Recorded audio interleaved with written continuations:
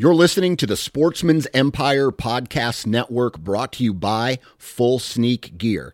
Check out their entire lineup at fullsneakgear.com. Also be sure to check out our entire stable of podcasts at sportsmansempire.com. Fully Loaded Chew is tobacco-free, long cut in pouches that gives you the same pack, dip, spit, and buzz that you're used to without tobacco. Fully Loaded Chew comes in 9 flavors and is made with all food-grade ingredients and tobacco-free nicotine.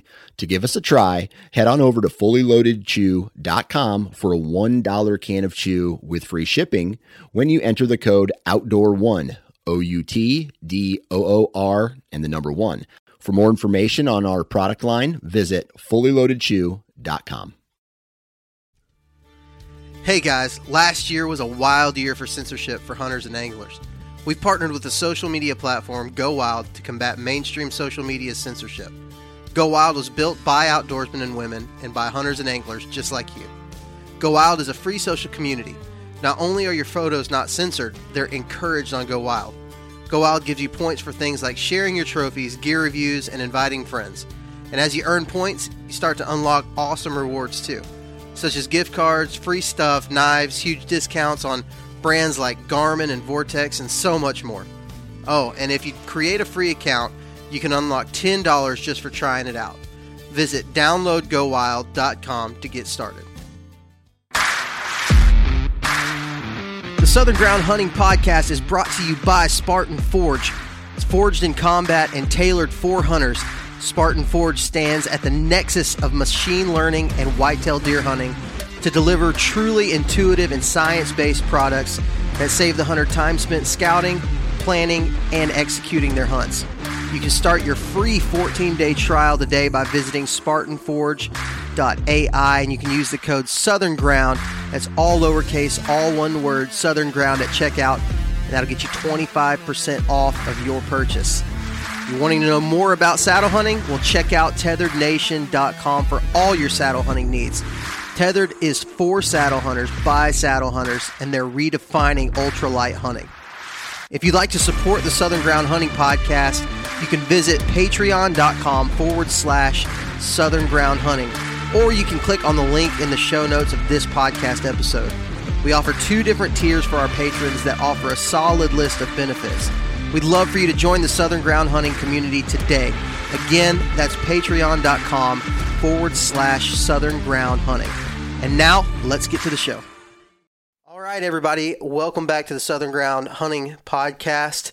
Today, our co-host lineup is Drew Robbins. Finally. Hello. Well, were you back last week, Drew, or the week before that? No, it was the week before, and then I knew Adam Cruz was going to be on, and I didn't want to be on with him. So, I was just like, I'm just going to skip this week, fellas. And no, I actually had a 5- and 6-year-old basketball game, which is the worst experience of all time. We got beat 40-2, so it was awesome. So that's what I did. Fantastic, man. Well, we're glad you're here. We got Luke Parker. Yeah. Over here in the corner. Luke, what is up? How's it going? How's the baby mama? How's baby mama now? Fantastic. Yeah. Yep, expecting a baby in July, and she is 21 weeks along and just now starting to feel better, not nauseous. Praise the Lord. Man, that's crazy. It's crazy you're gonna be a papa. I know, Papa Luke, man. So we couldn't be more excited though. What's the due date? Due date is July 6th. So we could be having a 4th of July baby. Hey, nice. My son's birthday is July 10th. Y'all could be, they may have the same birthday. We may be spending birthday parties together forever in July. That's funny. For the rest of our life. My buddy Austin, yeah, his boy's birthday is July 10th as well. So we're pumped. We can just tell him, hey, fireworks and everything. It's a national celebration for your birthday. That's why we middle named Hawk Patriot, because the original due date was July 4th. And we were like, how sick would it be if his name is Patriot? Oh, yeah. All right. Then we got... Yeah, glad to be here. We got Matt Reeves. Matt, how's it going, buddy? It's going great. Ready to get into this one. Oh, yeah. This is going to be a good one. So, We have got David Miller from West Virginia joining us today, and we're going to talk about mountain bucks. David, how's it going, West Virginia? Hey, man, doing great. How are you guys? Fantastic. Doing awesome. We're not doing as good as you, David, as evidenced by that reflection in that mirror and everything. I mean, my Lord, I'm thinking about moving to West Virginia. I mean, geez. Yeah. That's Come on up. We got plenty of room. Yeah.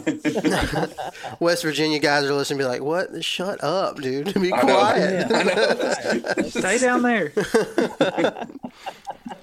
No, but I've been following along with you, David, for a little while. And the thing that caught my attention, which I do want to talk about today, is you talk a lot about mountain plots, I think is what you call them, but just statistically, strategically, whatever the word you want to use is, placing these food plots in these mountainous areas. Something I haven't heard anybody really talk about a lot, and I definitely think we're going to pick your brain on that some today. But before we get into all that, man, tell us a little bit about yourself, style of hunting that you do. Obviously, you do a lot of it. You've got an awesome collection of deer heads back there behind you. Oh, thank you. Yeah, I grew up here in the mountains of West Virginia. Really started diving into the archery thing when I was about 13 years old. Took my first buck, a giant spike, whenever I was 14. And man, I guess it was probably around the time I was 20 years old when I started to kind of up my game, and I wanted to harvest my first Pope and Young, and I did that year, and that's when it's just it's just kind of progressed from that. Each year each person, you grow in your stages and your levels of what you want to aim for, your goals, and that's kind of what's led me to where I am now. Yeah. So tell me, like, you said you were 16 whenever you shot that first Pope and Young deer? No. I said 20, but I was 19. You were 19. So 19, you shoot that first buck. Drew, we've had a lot of guys on this podcast kind of talk about the same, like having that moment where they were just like, you know what? These are the kind of deer I want to shoot forever. Yeah. And there always kind of seems to be that moment. What was that moment for you, David, where you were like, you know what? I like killing deer, and it's always been fun, but like, what was that moment like? What made you make that decision? I've always felt, that I hunt because I'm a hunter. I feel like that's kind of who I was molded to be. And that's kind of my place in humanity, that I'm a hunter. But, the whole trophy aspect of it, I looked into the reason that Roosevelt, did a lot of things, for our country, and why he established some of the trophy hunting, the whole Boone and Crockett thing, the whole Pope and Young, and done right. That is a very good institution because it helps hunting as a whole. It helps to harvest, mature animals out of the herd. There's a lot of good things that go into that. But as far as my journey, I remember a friend of mine took me to a hunter's house that had this huge trophy room over in Ohio, and he hunted for Hoyt at the time. And this is when I was 20. I was 20 years old. I was in college, so one of the DNR commissioners took me to this guy's house, and when we left, I asked the DNR commissioner, I said, what does somebody have to do to be able to do what that guy does? And he looked at me, he said, you go out every year and you consistently harvest Pope and Young, class whitetails. He said, and there will be doors open if you do that. And I looked at him and I said, okay. So that was like kind of the start of that journey right there. So yours was more, you think it was more like a management mindset that you were going into? Like, is that kind of what that biologist was getting at? It was like, this is how you manage for trophy deer. And that's what it was. Was it like you started? Go ahead. The management the management came later, learning to the steps of what it took to be able to consistently encounter deer of a certain caliber. You know what I mean? Yeah. No, what he was talking about was when you learn to pursue like mature deer, it gives you skill sets that helps you in the whole journey. And management is one of those things. My background is I'm a biologist by trade. So I've sort of learned about management through that, but most of that was self-taught, out trial and error. You were talking about, you don't hear a lot about the food plotting in the mountains. And the reason for that is because, man, the soil is just really not suited. There's a lot of acidity in our soil.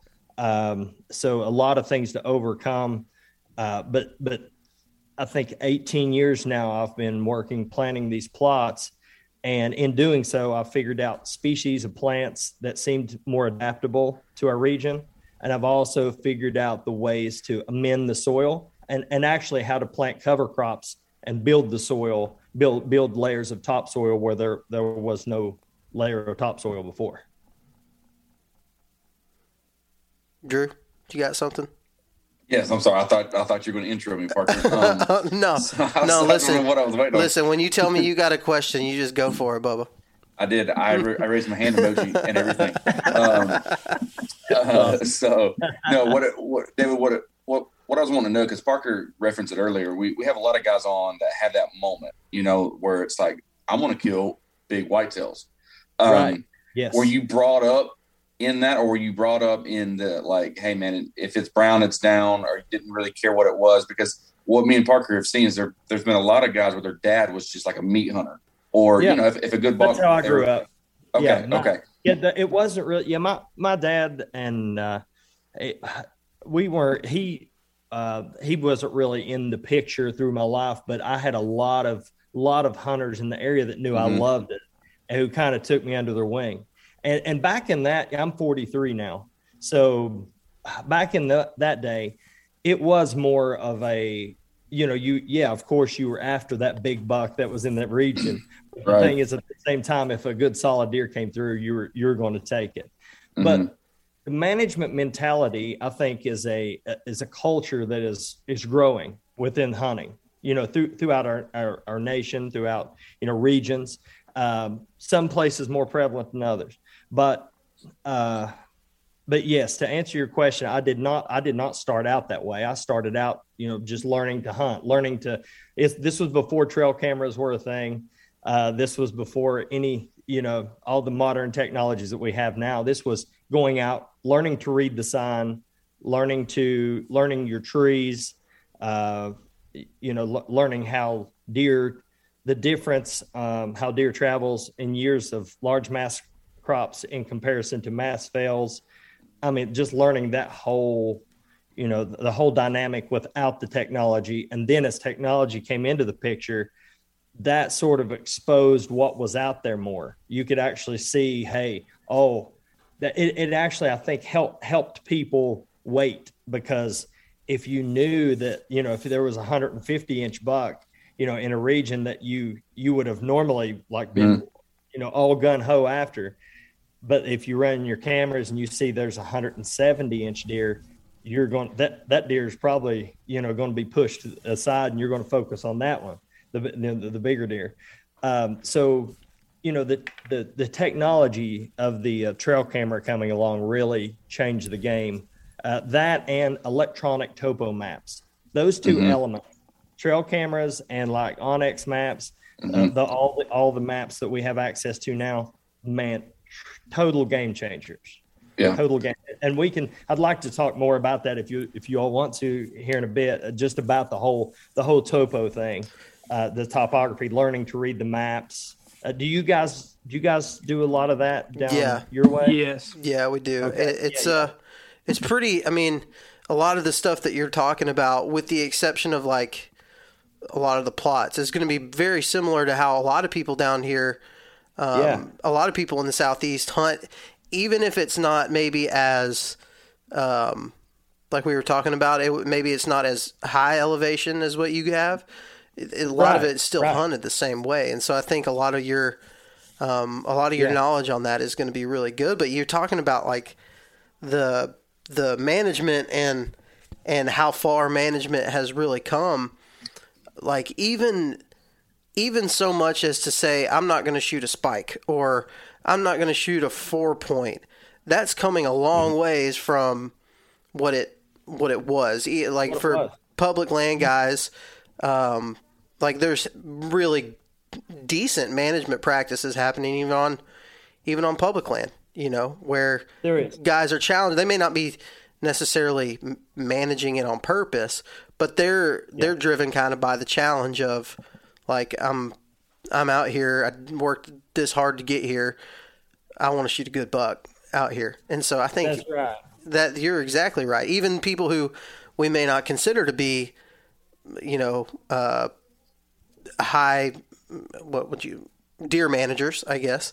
Some people might even call them Brownings down hunters, but they even have some element of that management aspect. And I think that, there was a season, here a few years ago through this progression that there was a large division between the hunting realm, and it's still there to an extent, because you'll have one group of hunters saying, oh, why did you shoot either that young deer or why did you shoot that small deer? And then you got the hunters that say, I'm just out hunting for me, but the thing is, I think there's starting to be that gap is starting to bridge some. I think hunters are starting to realize that different people do it for different reasons, and everybody's journey is different because everyone has different goals, and I think people are starting to understand that, and starting to, the meat hunters are being okay with the trophy hunters being okay with the meat hunters, and them trying to work, trying to work together, I guess you could say. It is so funny. Have y'all ever seen this where, like, I see this a lot in the Facebook groups where you see the same names in all the different groups. Let's say you got Mobile Hunters United group, and then you've got the Hunting Beasts forum members, and pretty much it's just two groups with the same exact people in it. So you'll have like a crossbow conversation comes up, and people are just bickering and fighting and throwing shade at everybody, and you're like, I'm going to remember that name. I don't like that guy. And then on the other forum, tree stand versus saddle conversation comes up, and you and him are on the same side of that. You're like, man, that guy's all right. He's pretty cool. So there's like all these different like miniature fights going on within it, and realistically, you're probably closer even. Like a meat hunter and a guy like yourself, y'all probably align on other issues, that. Yeah. We do. It's so like, funny. And I personally I love any opportunity I get to bridge that gap, whether it be like there was a hunter here this is when it really started to come together in our region. There was a hunter that had went through this intense he had brain cancer. And it was like you had all these hunting groups that they would be nice to each other to their face, but behind their backs, they were slamming each other. But through that, it was like we all pulled together to help him. And at that moment, we actually all got to hang out on a higher level. You know what I mean? On something that was much more meaningful than killing big deer. And we all pulled together to help him and his family. And through that, man, divisional walls were just destroyed, and like through people coming together, like through organizations like Hunters Helping the Hungry and like things like that, man. I think we can see beyond the little things that divide us as hunters. Yeah, absolutely, for sure. Yeah. Luke, are you there? Hey, Luke, you're supposed to talk now, Luke. Y'all are gonna make me have to edit a podcast. I'm sorry. Look, you're gonna have to pay attention. Over here, dozing off. Right here. So, yeah, I've got a question to actually go back on, like your greenfield setup, food plots. Sure. I'm just kind of curious. A few years. Let's see. This will be my third year. I kind of went down the trail. I don't know. Do you watch? I think his channel's Whitetail Habitat Solutions. Jeff Sturgis, the guy. Oh, Jeff Sturgis. Okay. Yeah. Okay. Yeah. He the thatch Name layer dropping. and the whole like good seed to soil contact, all that stuff I got into. Oh yeah. Because I didn't have like big equipment. And so I don't either. I do all of my stuff by hand and by ATV. Yep. So no till. You're okay. Good. No so till. I do everything. Yeah. I learned a lot from. I worked a little bit with Grant Woods in the past, and he does the Growing Deer TV thing, and his methods. Oh, and Jeff Sturgis. Those guys are who I sort of model what I do, and I kind of have had to modify to adapt to the challenges within the mountains. So it's a little bit of a niche-y thing that I'm doing with that. But yeah, it's definitely no till all the way. Yeah. That's awesome. Yeah. I was just curious because when you started talking about the food plots, I was like, I wonder if he does the no-till stuff. Oh yeah. And which no till, no disc. Yep. Yeah. Which with the soil being like super acidic up there, like you said, I started running like a ton of soil samples, and I would just kind of test different things or different fertilizers, lime and stuff like that. But I was kind of curious, like up in the mountains, the successful, like when you had that moment where you had the food plot or the setup that you were like, this is it, this is successful. I'm curious to what that would be. The food plots I found, would I say that the food plots that I plant are my game changers? No, they are just an element in the process that helps piece keep of the puzzle. Deer. Yes, a piece of the puzzle. That's exactly right. I have no one secret. It's a lot of different elements, in my process that I contribute to any success that I've had. Planting these plots, it helps, it depends on what your property is, how much space you have, and the deer ratio, how much they're going to browse it. Because a lot of these small plots, they get hammered because there's no other fields in the region. So when it's time for them, when they want to come to those fields, they dominate them. I mean, these are small plots, anywhere from, an eighth of an acre all the way, up to, in our area, a 2 to 3 acre plot is pretty large. For sure. Now, are these plots are they kill plots, or are they just there to be a food source for the deer? I have different ones. The larger ones I try to make for nutrition and food as a food source, and then the smaller ones I try to make for shot plots. And I found like different species. Like for instance, remember this Durana clover. If you're familiar with that, instead of being a seed, a stem, and a clover, you have a seed which grows into a viney stolon, called a stolon, and can produce up to 24 clovers off of one seed.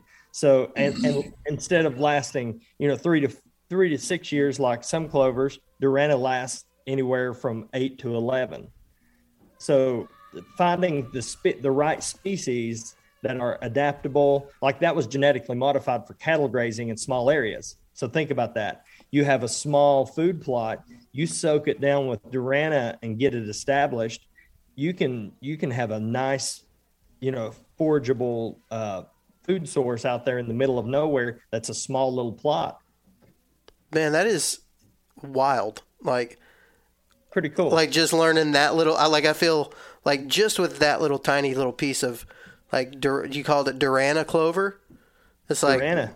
It's like, all right. Like next time somebody's like, I planted a clover field, I'm be like, oh yeah, well, was it Durana clover? Cause that is the stuff. But learning that, like, and like a red clover will take you further into the winter.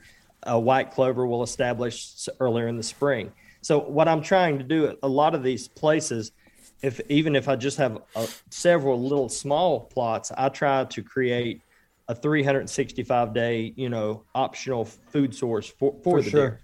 Yeah, try to carry them through. Yeah. And that's super encouraging. And that was all that I had just off top. But That's super encouraging because I had no big equipment, and it's cool to see, successful guys like yourself that is doing the no-till stuff with no big equipment, and you make it happen. Yeah, you definitely can. Just, and planting those cover crops like in the spring, bringing some milo and some sorghum. And if you don't have any cover, planting some of those species, allowing those to grow up, fall over and rot and create an organic layer. Man, you can actually build your own topsoil, and those covers, they're really good to help shade your, as like a nurse crop to help shade the plants you're trying to establish. Oh yeah, for sure. Works really well in the mountains. Yeah. Well, I've got a quick question kind of based off of your food plots. I've always enjoyed having the small kill plots, go in, kill a deer, in and out. But the problem that I've ran into is with having these smaller fields, these deer are more cautious coming into the fields. They're just kind of like, it's a small confined area, kind of like, hey, what's going on? So my question to you is kind of like, how did your deer react? How do you keep, minimal pressure in these areas, and when you go in, when you know the right time to go in and say, hey, this mature buck's using this small area, how do you go in there without messing him up and making him not feel comfortable anymore? Oh yeah, gosh, there's so many things that came to my mind when you said that. Let me start by saying that one of the most key elements to any of those deer that you see on my wall is access, how you enter, how you leave. I mean, that is absolutely imperative. I have one tract of land. It is that I hunt. Me and a couple buddies have leased. That is 560 odd acres. We hunt and disturb 40 acres of it. How we enter, we just go around the fringes, and we have little access routes poking in. We never go into that nucleus, like into the center of it. We never, ever set foot in it. It is a true sanctuary. Even off season and everything? Like, well, one time a year, we'll go shed hunt. I gotcha. Once a year. One time a year. That's it. We're in and out. That's it. We pass through it one time. Yep. So creating those no zones, those areas you do not enter. And I have a rule. This helps a lot of people as much as probably anything I ramble about. this one element. A lot of people will have areas where they supplemental feed in this region because you're allowed to here in West Virginia. But this applies to anything. Like any area you're going into. If I'm going to go into an area to check a trail camera or put out supplemental feed or freshen minerals, I never ever go into those areas 3 hours after daylight and 2 to 3 hours before dark. I never. I only go midday. If I'm going to scout an area, I even like to go when there's a drizzle of rain. If I'm going to scout an area, I'm going to be targeting a big buck. If I'm going to go in and look for some fresh sign, I'm very careful about how I enter and how I leave. And so that's obviously going to be like when you're being that cautious, right? And I hear a lot of guys talk about being cautious with their access or their scent control, but like you're literally not going into a spot unless the wind is perfect. If you're doing all this forethought, I would assume forethought of your access and how you enter and how you exit, and not going into certain parts of it, then your wind in these areas, you're only hitting them whenever it's absolutely perfect. Would that be right? Oh yeah. And when I hunt, I don't hunt a lot, but I scout a lot. I have options. I try to have as many options as I can, optional stands, but I don't just go and sit. If I go and sit in a stand, it's because I am pretty confident I'm going to get a shot at the deer I'm after. I don't just go hunt to be hunting, like letting my presence be known. You know what I mean? Sometimes you do. Sometimes you have to go give it a try, see what's going on, because you can get a feel for kind of the flow and the movement of what's going on in the woods. But at the same time, I very rarely do that. So very selective of what. with that being the case, though, I would think, or at least it would lead me to believe that maybe do you have a lot of land that you have access to be able to hunt, to be able to make those decisions like that? Not a tremendous. I was trying to think of exactly. I had it figured up the other day.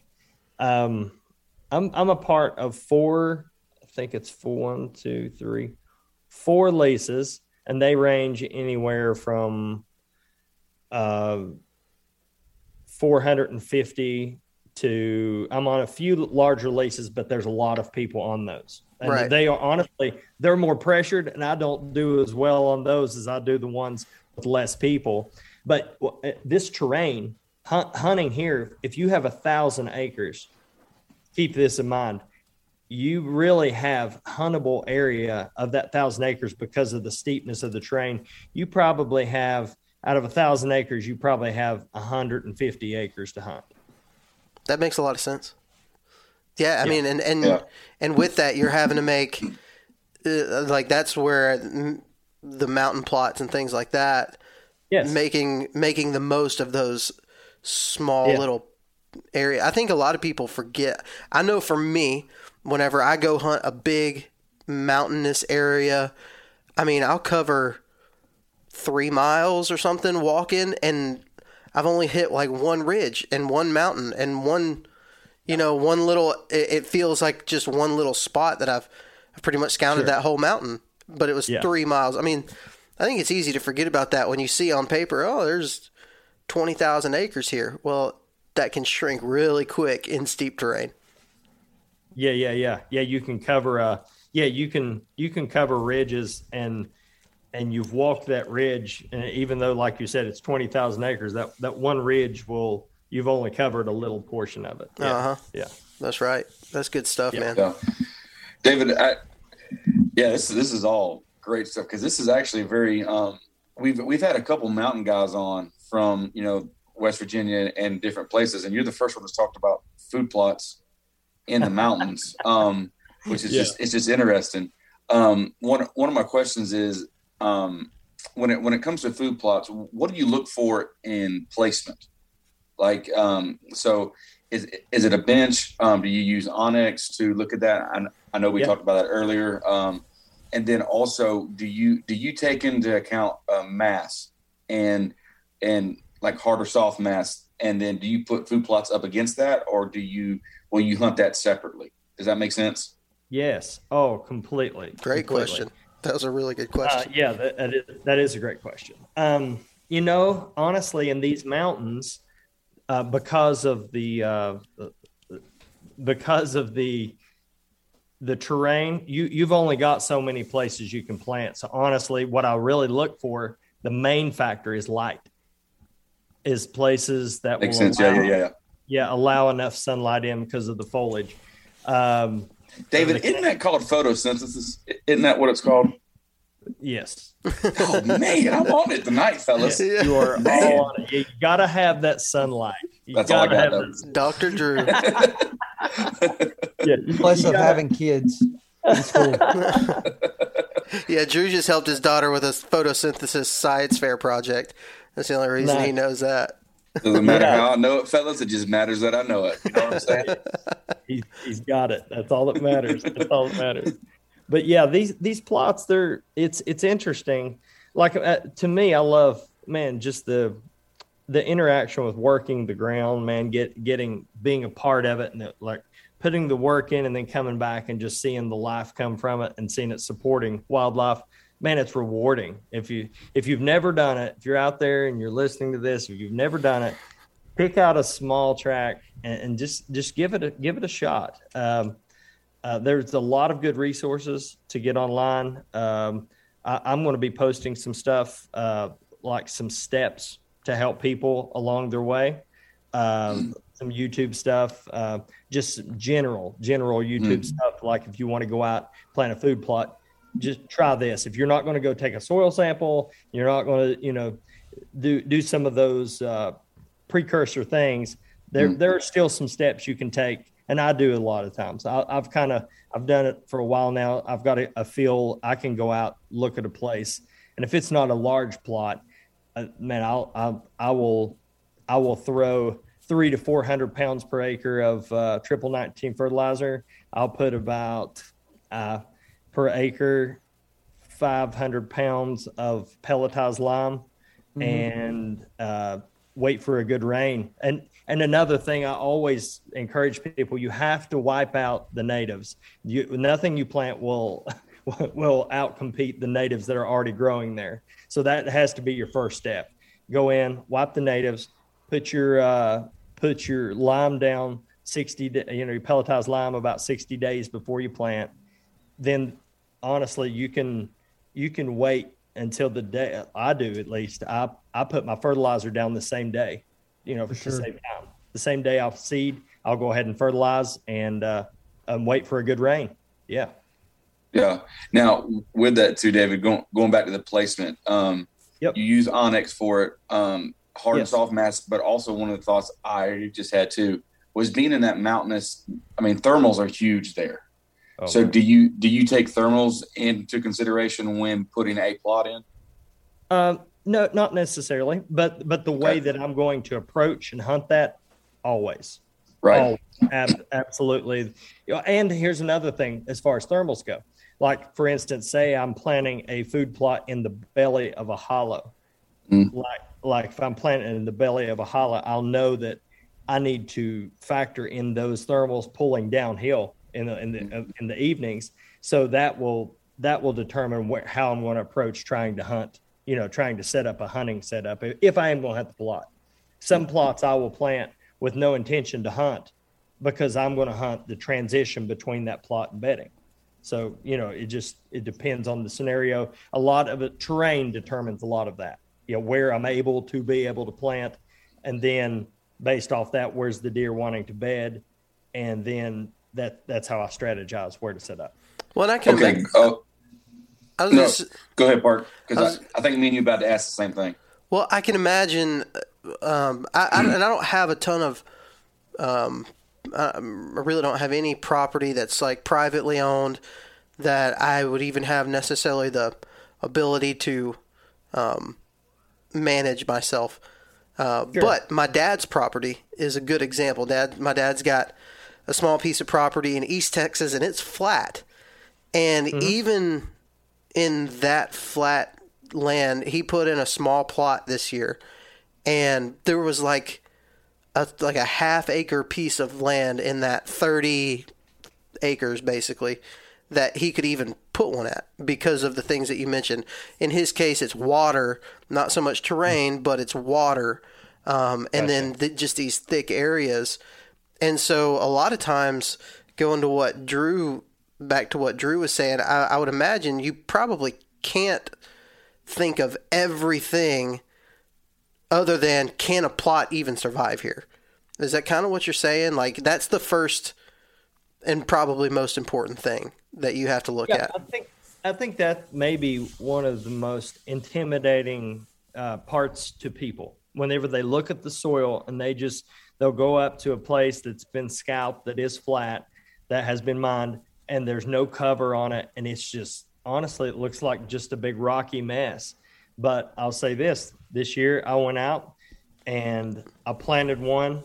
This was like an acre and a half for a friend. He'd been after this big buck, went out and helped him. And he got it standing right in the middle of that plot this year. It was like had 5 drop tines, 205/8 inches. November 4th, it came through, made a scrape right in the middle of the field, and he killed it right there. So I need to know the seed that was planted there, if you don't mind. Specific blend. Durana clover. There was a lot of Durana clover. Was that old Durana?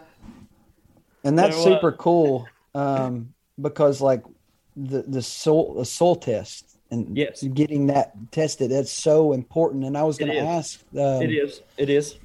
We're talking about the puzzle pieces because, whether hunting private or public, you've got different puzzle pieces that fit the big picture, whether that be food or bedding or cover. Yes. And I'm curious, are you doing other things to help with the whole picture come together? So whether that be, I know you're doing food plots, but like, Sure. are you Timber creating, management thing. are Yeah. you trying to create bedding? Are you trying to create, travel corridors, stuff like that to get the deer on your property and stay on your property and to keep them there? Right. I would say that is one of the number one limiting factors on a lot of land in West Virginia is there is a lot of like mature hardwood forest where the deer don't stay. They just pass through to go to your neighbor's land that has been timbered. Yes. has a ticket. Yeah. But I do some of that where I'm able to, but I'll say this, some of the land, a decent amount of the land that I hunt are some leases that are owned by land companies, and they don't allow any of that. The good thing about that is they do have areas with select timbered areas that will grow up and have the browse.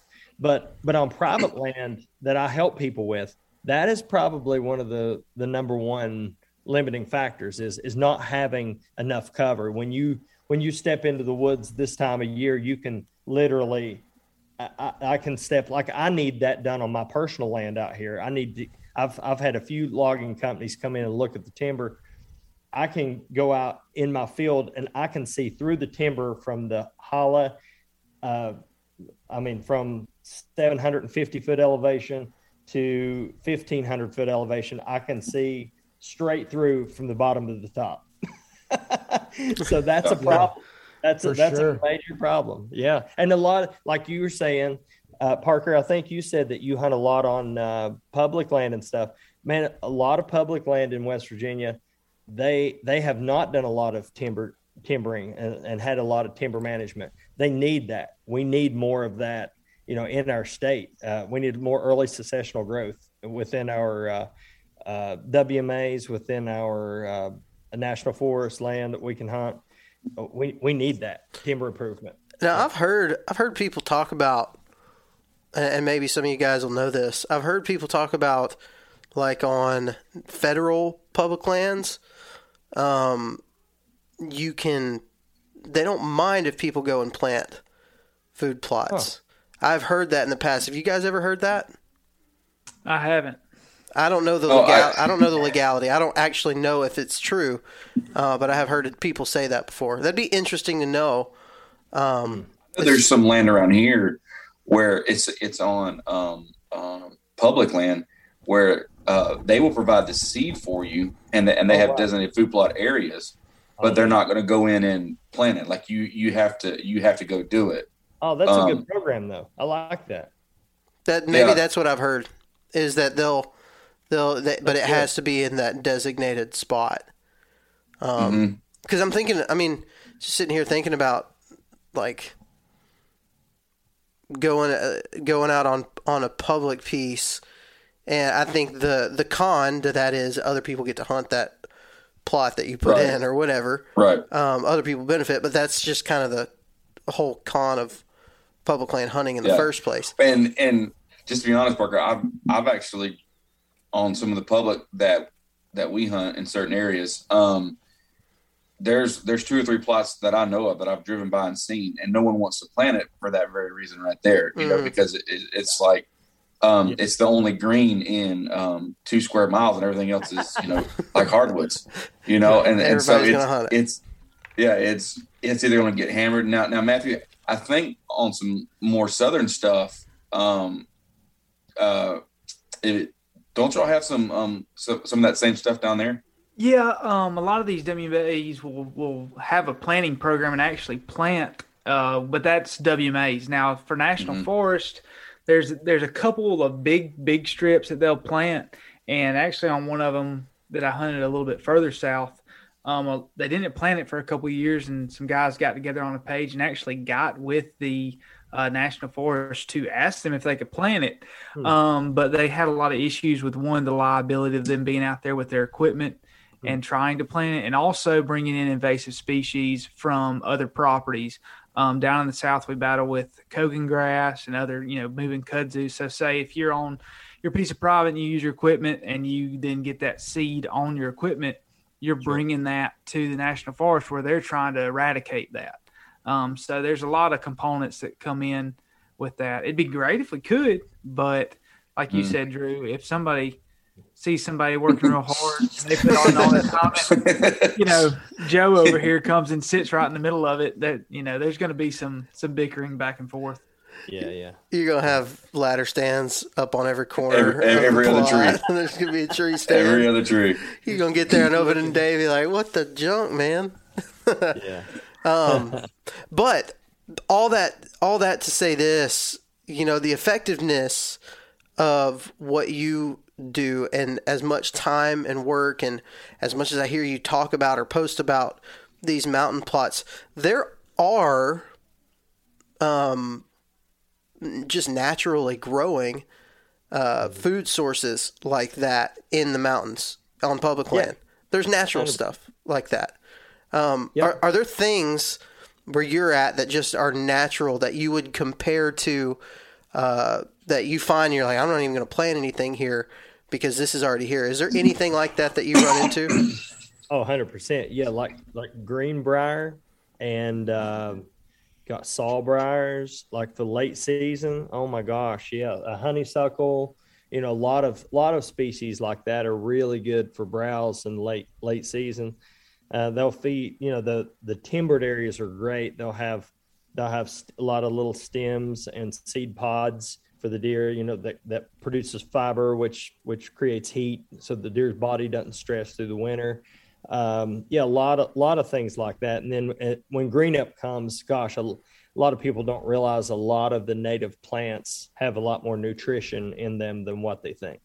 Yeah. So yeah, 100%. Yeah. And I always tell people where you can mow, there are areas you don't necessarily have to plant plots. Like sometimes you can enhance the vegetation that's already there by mowing and then fertilize it a little bit. For sure. Yeah, it's really effective. That's something good for us to talk about right there, I think, because realistically, David, most of the stuff that we talk to, or the people that we talk to, and the things that we talk about are going to be kind of geared towards the public land hunter, and I think trying to find, like I say it so much, trying to find those parallels in what you're doing and what some of those guys do. That being said, a lot of people may hunt public land but still have access to private land. People like you, Matt, pretty much all three of you guys that are here, except for me, have access to pretty good chunks of private that you can manage. I have there are some areas that like certain, like you were talking about, like WMAs, you're not allowed to alter the habitat in any way, shape, or form. But there are areas like you guys were talking about, in those areas where you can do some things instead of going out and planning, like putting all the time and effort and the money into planning a plot. Man, you could. I have done this before. I have strapped a weed eater or a hand sickle and went back into some remote areas and cut that vegetation a couple of times in a season. And man, that new growth coming from the plants that I've cut, it's unbelievable how much more those deer will be attracted to those areas. And you can see that fresh growing stuff. You can see that, like if you go to Clear Cut, for example, and you walk the Bush Hog Trail or the Logging Road Trail where they ran all their equipment through or whatever, or even on a lot of these WMAs, they'll have bush hog trails around, different areas just so people can get back. And I mean, don't you always see those deer tracks in those concentrated spots? Like, it's just all that fresh growth. Man, that's pretty cool to think about that. Now, I want to know for you, is, and you kind of covered it a while ago, just talking about how each plot might have its purpose. Some of your bigger plots are going to be just for nutrition and just to keep deer in the area, and then some of your smaller ones maybe kill plots. Is there certain things like different things that you plant in for each of those scenarios? For my nutritional plots, a lot of times I will try to establish a perennial. So I can go in there and get it established. And there's a few perennials I do exactly what I told you. It's hard to get back into these areas. I will backpack my weed eater back in and cut like an acre and a half, like to keep the weeds out of my clover, established clover perennials. So yeah, usually if I'm trying to make a staple plot, like for spring, summer, to provide nutrition, a good source of protein, I will put a good clover blend together. And then, if I'm trying to hunt a shot plot, and to carry me into winter, I always go with, it's what everybody does, just the classical brassica, like your rape, purple top turnip, seven top turnip, and daikon radish, those, all those together is what I use for a fall winter scenario. But diversity, anytime you plant these, I always add a little bit of clover into my winter mix, because diversity is king. If you can, create diversity, there's what they call symbiotic relationship. The plants actually help each other grow, like the nodules, the rhizomes on the bumps on the roots of a clover produces nitrogen, and it helps feed other plants. Mm-hmm. So yeah. That's interesting, and I think. For me, I've always been interested because you see, like, whenever white oaks are dropping and you got acorns on the ground, you have a bean field over here that deer have been eating at all summer. But when those acorns start dropping, those deer will be there in the daylight, right? So there's something about that food source that brings them into daylight movement around that specific food source. And I was just curious to know if there was any type of like different things that you feel like maybe ups your odds of daylight movement, as far as like things that you can plant. Does that make sense? Yeah, you talking about trying to compete with or trying to compete with like a soybean? Yes, yeah, something that honestly, with acorns and soybeans, I have found there's not much you can do. Yeah. But here's what I have found. I have found that if you plant this, it kind of works really good if you've got acorns and soybeans, because what will happen is those acorns and soybeans will allow the species that you're planting to establish. So then when the farmer comes and harvests all the soybeans, you're going to have the only game in town unless there's acorns. And then at that point, some years we have acorns all year. But then some years, like this year, we only had acorns for like 3 weeks. So once those were consumed by the deer and the turkey and the bear, man, the deer were on the plots. They were, and the good thing was that allowed the plots like to establish. A lot of people don't know like this about acorns. A lot of people think, I got acorns, so I'm going to have big horns. But a deer, to reach its genetic potential, like it needs 16 to 22% ballpark, 16 to 22% protein from basically April to September, right? And then, carrying through the winter, it needs more carbs and stuff. But as far as from a protein standpoint, acorns have right around 2% protein. Even more a lower yield than corn. Wow. So and the as far as building body mass and the protein element, acorns are not helping you. I heard Grant Wood said one time. He said if it were up to me, I would go out on a piece of property and just cut every oak tree there, and then I will create the forage for them. Interesting, because for guys like us, I don't know if Grant Wood's ever hunted Alabama. Oaks are everything. The same way I feel about West Virginia. Okay, hold on. This is Matt. Go ahead while I collect myself from the previous statements. Go ahead. So I'm kind of consumed with oak species, and that's my field of work actually.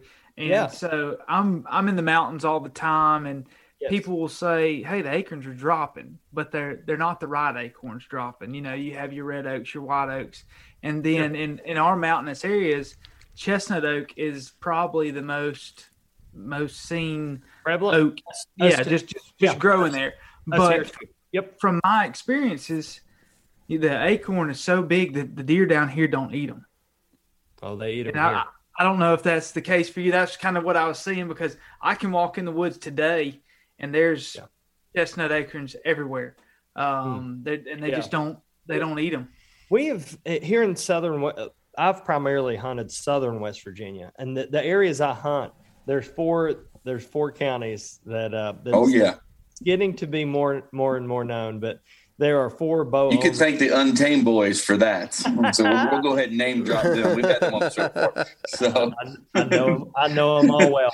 Kirk lives right up the road from me. That's awesome. But I know them all well. Kirk, that's awesome. And all the boys. Oh yeah, know them all really well. But yeah, southern West Virginia has the 4 bow only counties. Really special place. But there has been an explosion of bear in these counties in the past years. Probably past 6 years, it's really gotten out of hand.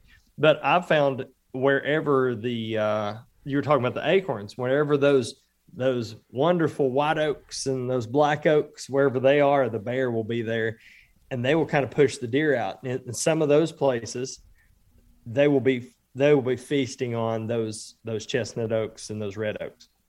Okay. That's interesting, because we the further south we go, we've got, I guess, what your bear would be to us are pigs, and they they eat everything, and they run the deer off too. So that's kind of the competition between the two.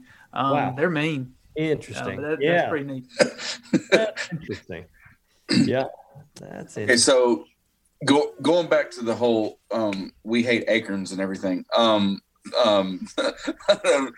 So if it's only 2% protein, then because I've seen them literally walk through my corn pile, through my food plot, and go right to the white oak. Why is that? Oh yeah. No, I didn't mean to make it sound like they don't like them. No, the thing is, I think you're wrong. You just lost so much credibility with all of our listeners when you were like, "Deer hate them." Deer hate acorns. Oh my gosh! No. I was talking about from the nutritional standpoint, trying to get that deer to reach its max potential in antler size. Right. That's where it needs. You got to have that the protein build, helps to build the body mass, just like in a human. You know what I mean? Because I know.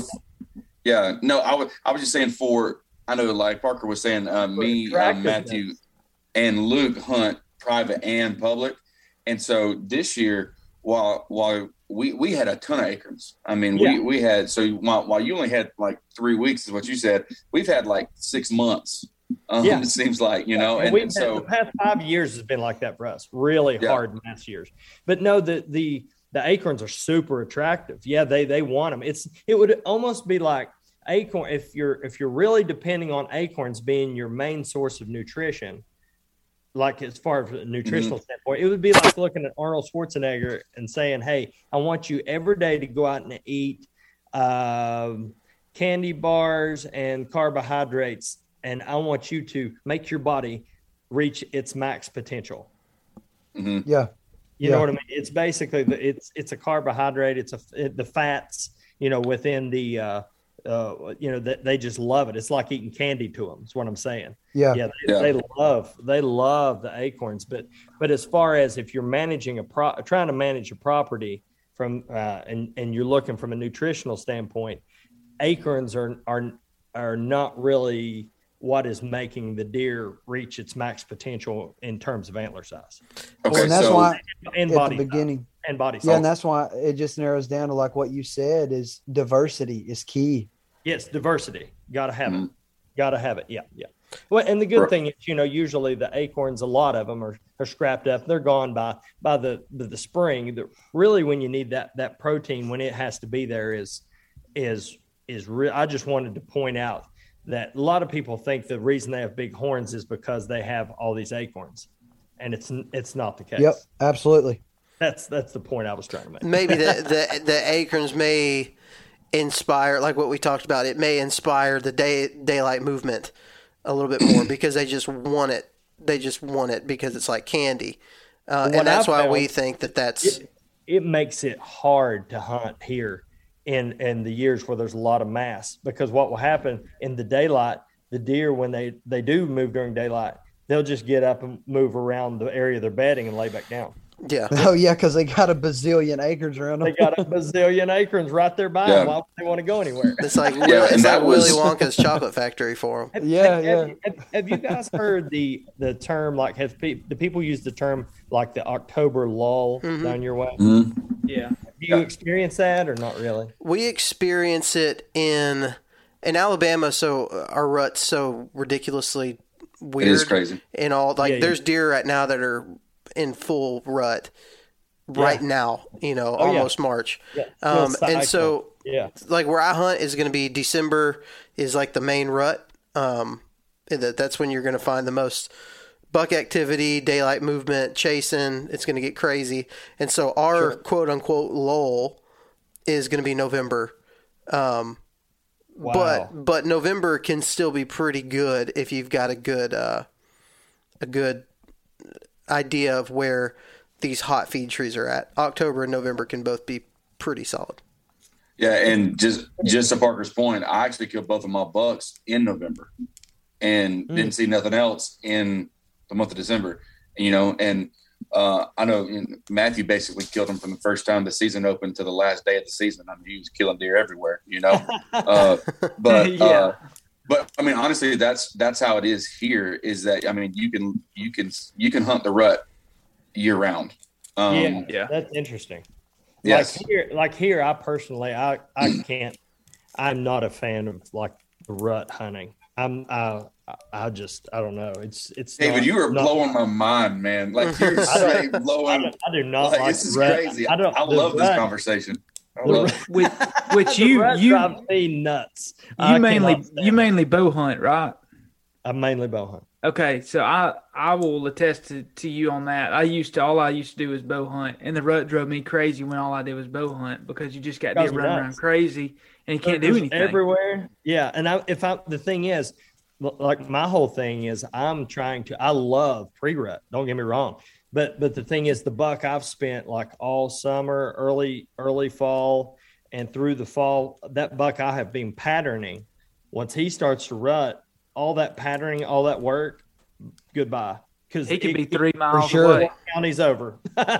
So do you wait? Let me ask you this. So if you don't, because I know what you're talking about with that, like what Matthew was saying, if you don't kill it in early season, are you just basically kind of trying to wait till end of season where bucks will come back, get to a good food source and on your property?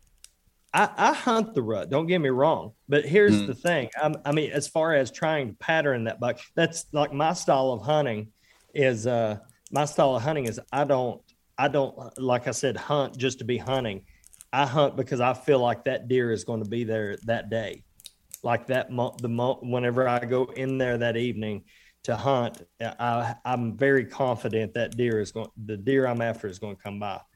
And I'm out looking at, I'll go out in the early season. I run about 60 trail cameras. I'll go out, have my trail cameras spread out on several properties. I'm lucky to find two deer I'm going to pursue. And I will pull my cameras into those areas where those 2 deer are. For sure. And I will learn them. And I will watch them until I feel like it's time. Like when they're starting to daylight at a certain stand, I will not hunt that stand until I know I can go in there and kill him. This is. I'm sorry, Parker. I was just going to say it's crazy though, because like we've had guys say the exact opposite, but still apply the same principles. Yeah. Oh, they go hunt every chance they get. Like hunt. Is that what you're saying? Well, yeah, but they also stack it in their favor, and they just have a bunch of different spots, and so they can go to numerous different spots. Yeah, and I do that some. Right. Yeah, I'll have some options in my region, but the thing is, I am very meticulous about not letting that buck know that there's presence and danger. Yeah. I think one of the things, if I've learned anything doing this with Parker and like listening to all these guys, is that some of your more, trophy guys that kill big deer consistently are very patient. Yes. And then they go all in. Yes. Parker is that pretty much?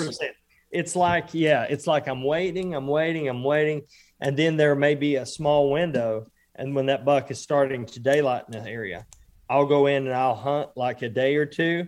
And then I'll, because of a weather pattern or something, it'll warm back up. He'll quit using in daylight. I'll pull back out.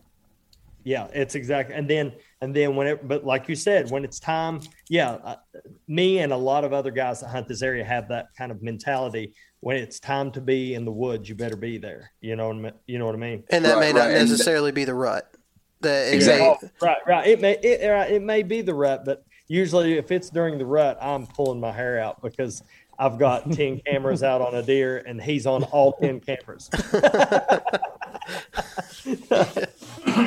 Hey, so I've got a question. Are you you running cell cams? Yes, I do. So what does it look like whenever you, let's say there's a deer, you find one, hit on a trail camera, and you want to pursue that deer, and you get the other trail cameras up. How are you placing those cameras to where you aren't adding too much pressure and you're not pushing too much to where you can still make a good plan, still have good intel to, get the hunt going? I got a good answer for you for that. So I have what I've kind of come up with within my mind, what I call a grid technique. So basically I will get on my Onyx. I do a tremendous amount of online scouting with Onyx because, you can drop your pins, you can save all your points. You can do so much there now that you can, they've just integrated recently where you can pan like you could on Google Earth and you can see the contours of the land very effective. But I use the topo map version and the satellite version and do so much scouting on there. It's ridiculous. But what I'll do is every time I'll mark it on my map, and before I even go into an area, like if I get a big buck on one camera, okay, so I know he's in that spot. So what I'll do from that point, I will look at the terrain features and I will build a grid around that one camera. So what I'll do is I will then, if it's cell cameras, I don't have to go back out, but I will go back out like 2 weeks later if it's a non-cell camera deal, and I'll pull my cameras, pull my cards, and if I look at those cameras and that deer is using, like, say, more in the southwest corner, I will go to the northeast corner, pull all my cameras, and then leapfrog over top and put my cameras on the other side. Eventually, I'm going to paint a picture of exactly the pattern where that deer traveling. That's cool. And just making a grid. I mean, and really what you can do for guys to be able to parallel this too, a lot of times I'm able to figure out, especially if I'm doing like a scout hunt type thing. I mean, essentially that's what you're doing, is you're creating that. So you go into scout and you find a rub and you mark that on your map. You find another rub, you mark that on your map, and you start marking all these things. It eventually you start finding puzzle pieces. Yeah, puzzle pieces. It's like, okay, well, that just made a perfect L right here. It's probably this same deer. If it's a straight line and all of a sudden it cuts that way and keeps going that way, you've probably found what that deer is doing. And so you're basically in a bigger picture, in a bigger grid, in a bigger map, putting that piece together with these pictures. And so, and in this terrain stuff, go ahead. I don't know if you can see this any at all, but I'm going to give it a run. So hold on, I'm going to screenshot it. Hold on. He's showing his ass.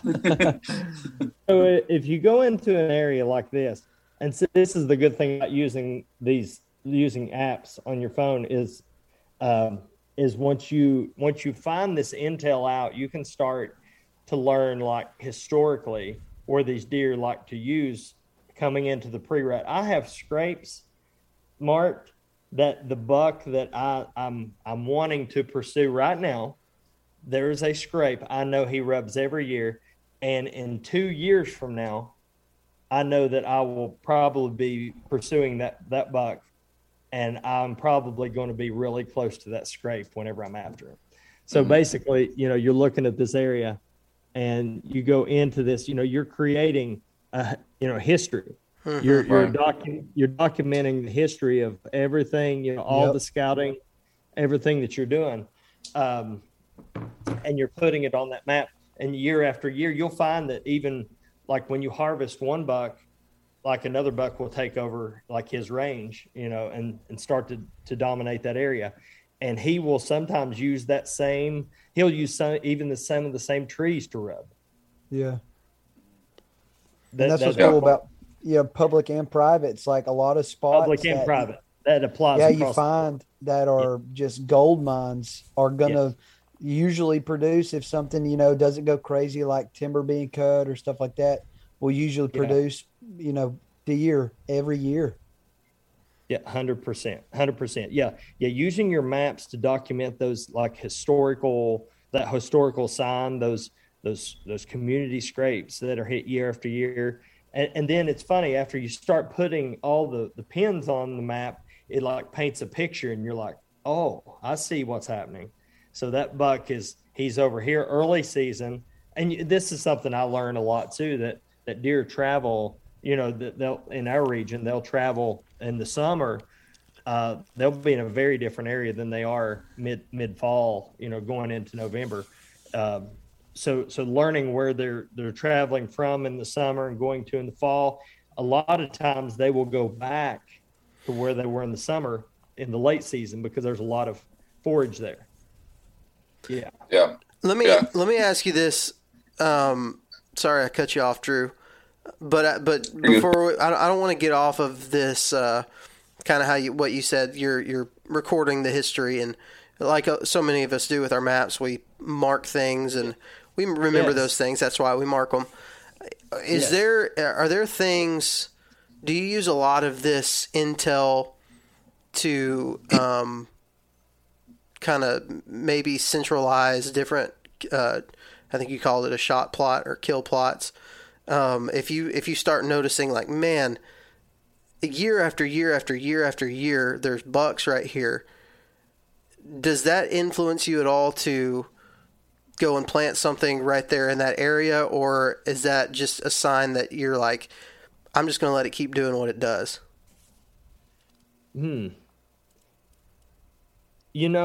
Sometimes I will look at an area and see what it has. Like if it is an oak flat, or if it's a timbered area, I'll sort of see how the layout of the land runs.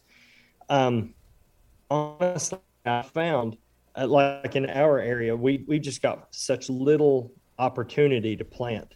You just got to kind of plant where you can, and then wherever you're positioned based off where the deer wants to go to bed, then you start to develop the plan from there. But yeah, in our region, you just got to kind of work with what you got.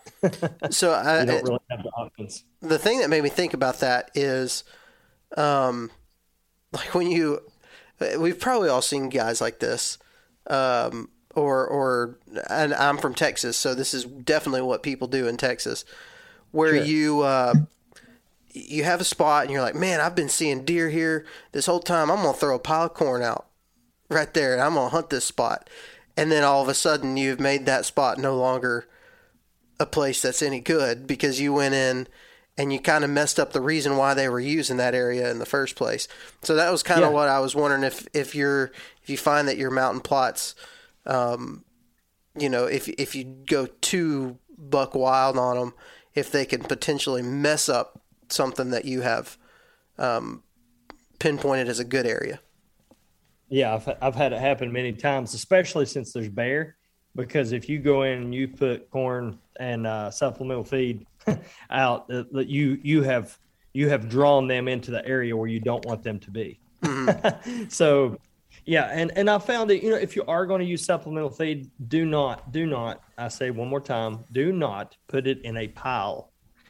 The places I do use some supplemental feed. I will take a 50-pound bag and I will cover a 100-yard wide by 200-yard long stretch, and I will spread it. Deer like they're made to browse. They're not made to sit and just not just eat in a pile. And that also keeps the like the hogs and the bear from just going into a spot and devouring. It's a lot more natural to do that. So yes, I've had that happen. Do you find that the bears, does that mess with your plots at all? I don't know anything about bears, but do they? Very little. And like an area down your all's way, I would be very careful about the winter species that I chose, because I know that hogs, they like turnips. Yeah. You know what I mean? Now I don't know. Do hog? You guys can tell me this. Do hogs? Do they target like clover? I don't know. I haven't seen them target clover. Okay. See, that would be something. What I would do, I would do some research, even go out and experiment some, and try some different species. See what if you're getting problems with hogs, using your tubers and your turnips and your radishes, because I do know that they will eat those. But with the bear, I've never had any problem with any type of vegetation. Never. That's cool. One of the reasons I like the plots. Yeah, it gets you away from the drawing the bear. Yeah. That's what I like about the plots. Man, yeah. I feel like that would make somebody a very popular person if you could come up with a solution for hogs and planning. Matt? Yeah. Are you Matt's about to blow our minds, I feel like. He just looked up.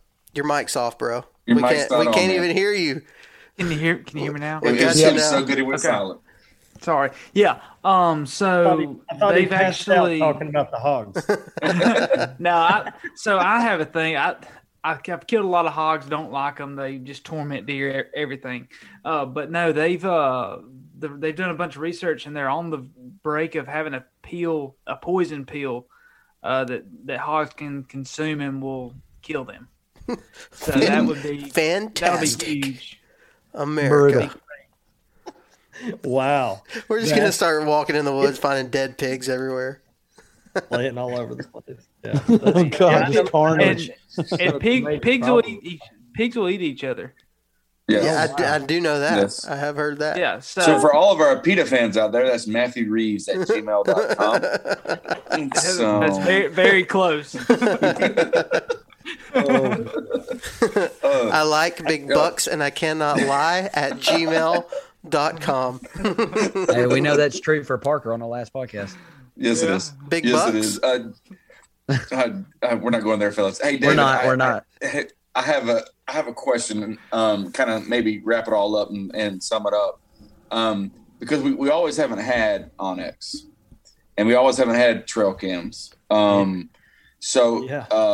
Like going back to that 19, 20-year-old David, that has permission to hunt his grandfather's 40-acre piece, or a guy at church says, "Oh yeah, you can come hunt this." What would you tell that guy that's 9 to 5, blue collar, works hard, only has maybe Saturday and Sunday, to hunt? What is one thing that you would encourage them to do to improve, whether that be public or private? And so just kind of take us down that road real quick, if you don't mind. Yeah. I would, number one, not spread yourself too thin. I've done that in the past. I would go into these regions and I would go in this time of year. I would go into areas and I would find old sign that I felt was laid down from the past year. I would find old scrapes, and I would mentally just kind of log that. And don't get too overwhelmed. I would look at saddles. I would look for draws and ridges, terrain features where deer like to cross, those kind of things, points. because the thing is on saddles and ridges and on points, like when you get down in the hollows, you're going to deal with the interaction of those thermals, which will drive you nuts. So when you get on the points and you get on the ridges, that's going to give you the ability to be able to work with the wind. So what I would scout those point, saddle, ridge areas, and look for the sign there where the deer are crossing, and look for that terrain, those terrain features. That's what I used to do for years. Now that's the reason my knees are the way that they are, because I've put many, many, many miles on my boots back in the day. And I didn't have an ATV until I was 25. So, and up until that point, I would have to walk. But around that time, around the 25, 26 range, I got an ATV and I got a mapping system. And about that time, right around that time, the trail cameras came along. Mm-hmm. So all of those came into and that has helped me like save my body from wear and tear, but up until then I was just beating myself to death.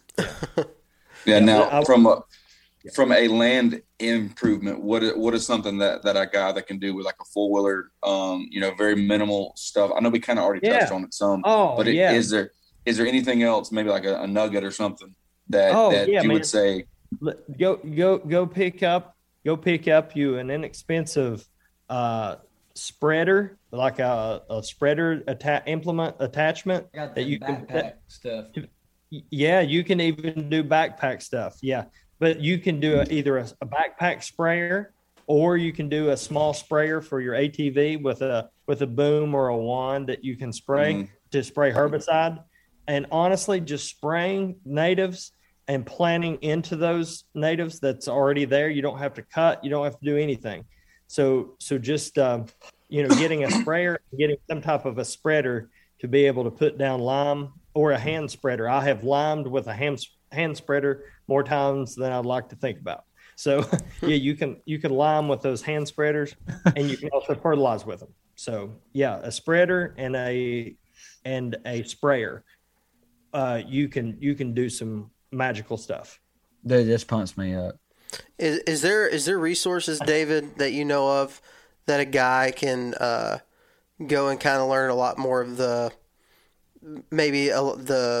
ratios and the science and the numbers for all this kind of stuff if they want to get started in these type of plots? I'll tell you what, here, and this is why I'm wanting to come out with some of this stuff.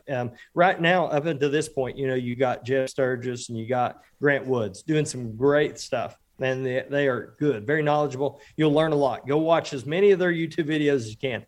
But through Appalachian Range Outdoors, our YouTube page, I'm gonna start creating some of these videos to help people. To just little short films, like out in the mountains, doing some of these shot plots. Doing some maintenance stuff. I've got gigs of information already shot.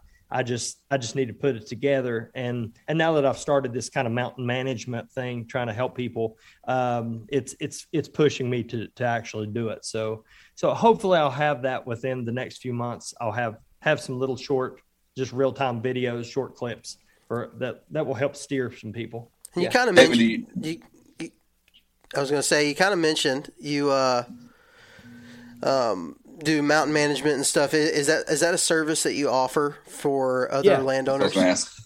Yep, it is. I just started this year. For the past 8 years, I've done it for just me and my friends. I've been actually doing this out in the mountains, learning the hard way, messing up a lot for about 18 years. And for the past 7 or 8 years, I've been doing it myself, helping other people just around.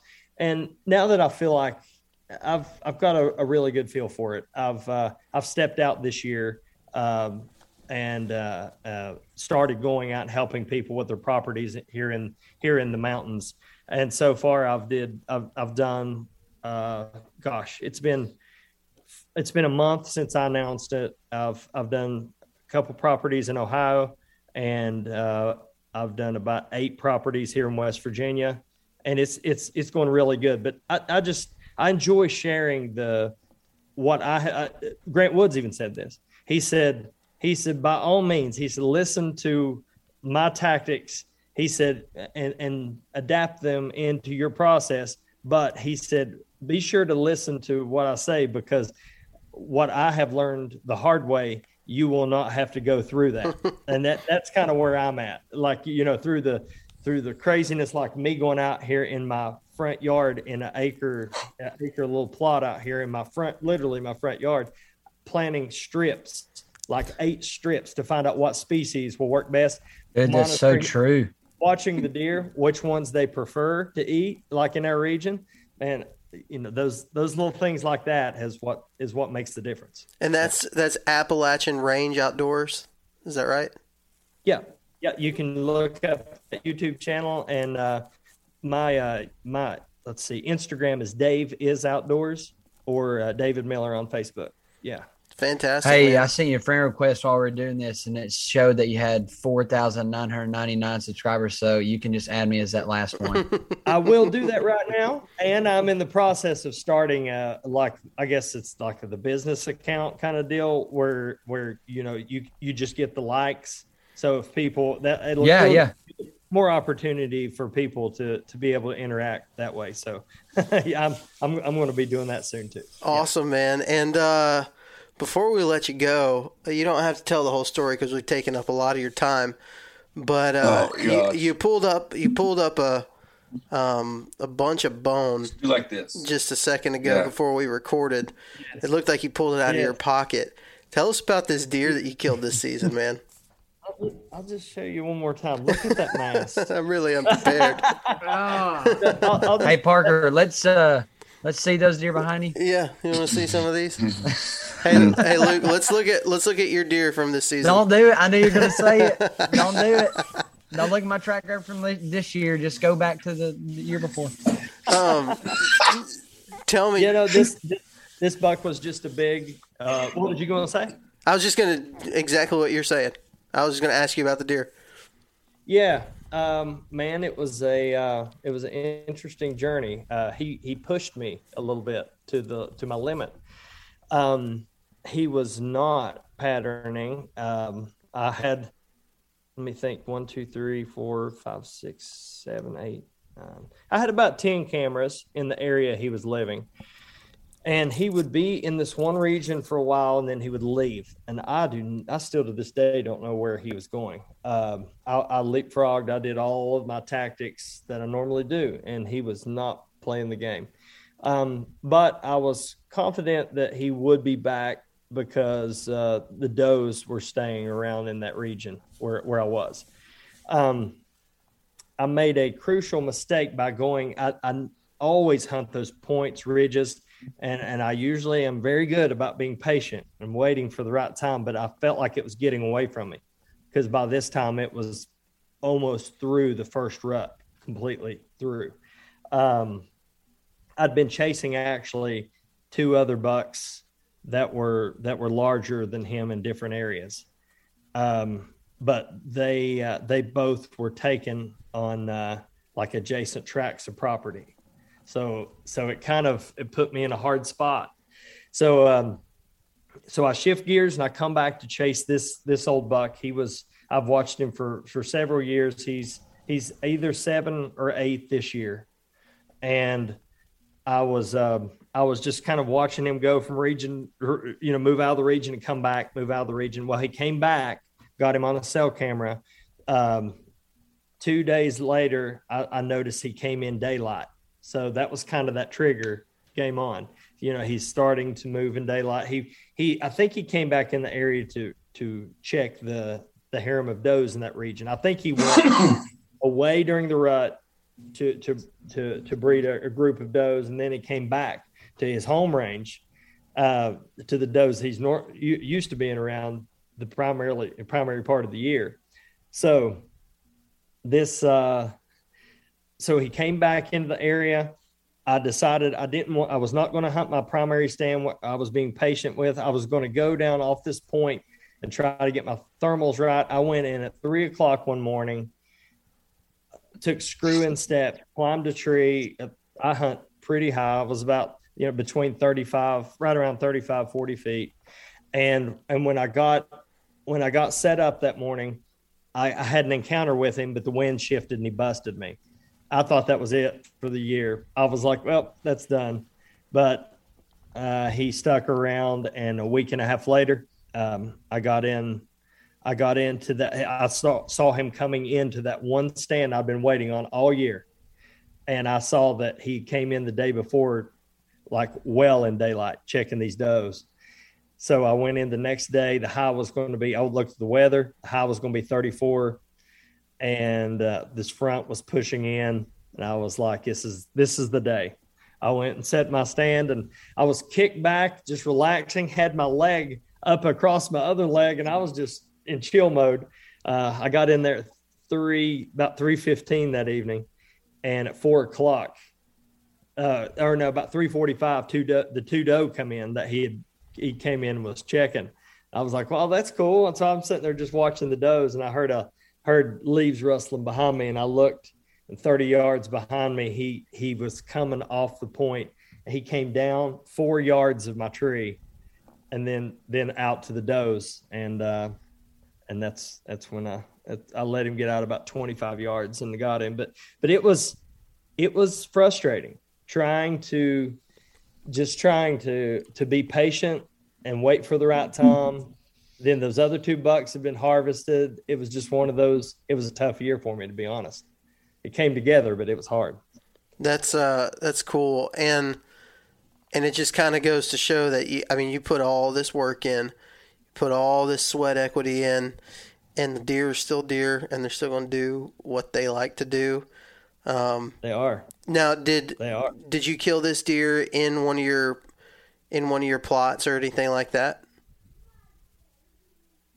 No, not this one. This area, matter of fact, it has 2 gas wells that I've planted in the past with a clover blend, a shade tolerant clover blend, but not much avail. I mean, it's just one of those. I'm not allowed to cut any timber to allow any more sunlight in, so I'm very, very limited. But no, this is just all a giant tract, probably within that region. There was no really true field areas probably for 25 or 30 miles. Wow. That's interesting. Yeah. All timber. Man, this has been great. I feel like I've learned a lot. I feel like I just enjoyed the conversation. Yeah, man. You guys too. So, man, Dave, thank you so much for coming on the show. Yeah, thanks for coming on, man. Appreciate it.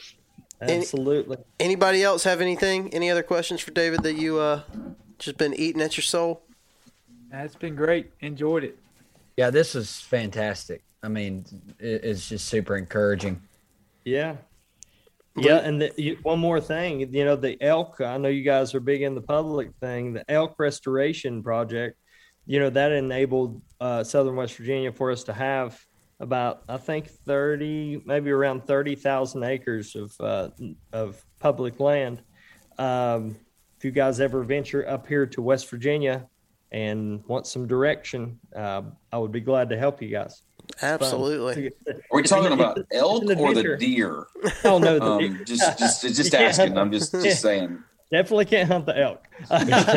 We should take a guys trip. That'd be awesome. That'd be cool. Oh yeah, if you guys ever wanted to come up here, I'll point you in a direction. Yeah, there's some adventure to be seen here. Yeah, fantastic. Really awesome. David, thank you so much again for coming on the show. Guys, make sure you check out Appalachian. It's Appalachian, right? Not Appalachia. Appalachian Range Outdoors on YouTube, and and learn some more of this stuff, man. It's been awesome. Thanks again for coming on the show, and yeah, guys, we'll talk to you next week. Thank you all so much for listening to this week's episode of the Southern Ground Hunting Podcast. As always, a big shout out to all of our partners. That's Go Wild, Spartan Forge, Tethered, New Canoe, and Scree Gear.